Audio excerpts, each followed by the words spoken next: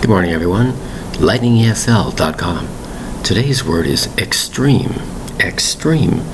Two distinct syllables, spelled E-X-T-R-E-M-E. Extreme. The word extreme refers to the total opposite of everybody else. Let's say your outfit today going to school is this way.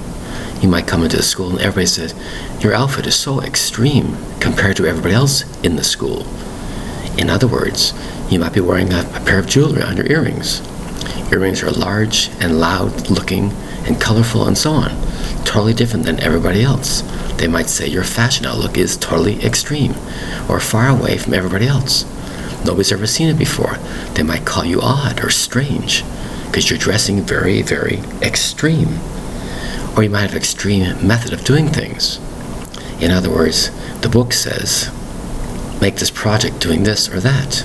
You might do it your own way, and somebody might say, your method is so extreme, it's so different than everybody else. We're not sure your project will work. That's what the word extreme means. It's totally different than everybody else. Doesn't mean it's right, doesn't mean it's wrong. It's totally different. The word is extreme. E-X-T-R-E-M-E. So sometimes it's good to be extreme. Thank you very much for your time. Bye-bye.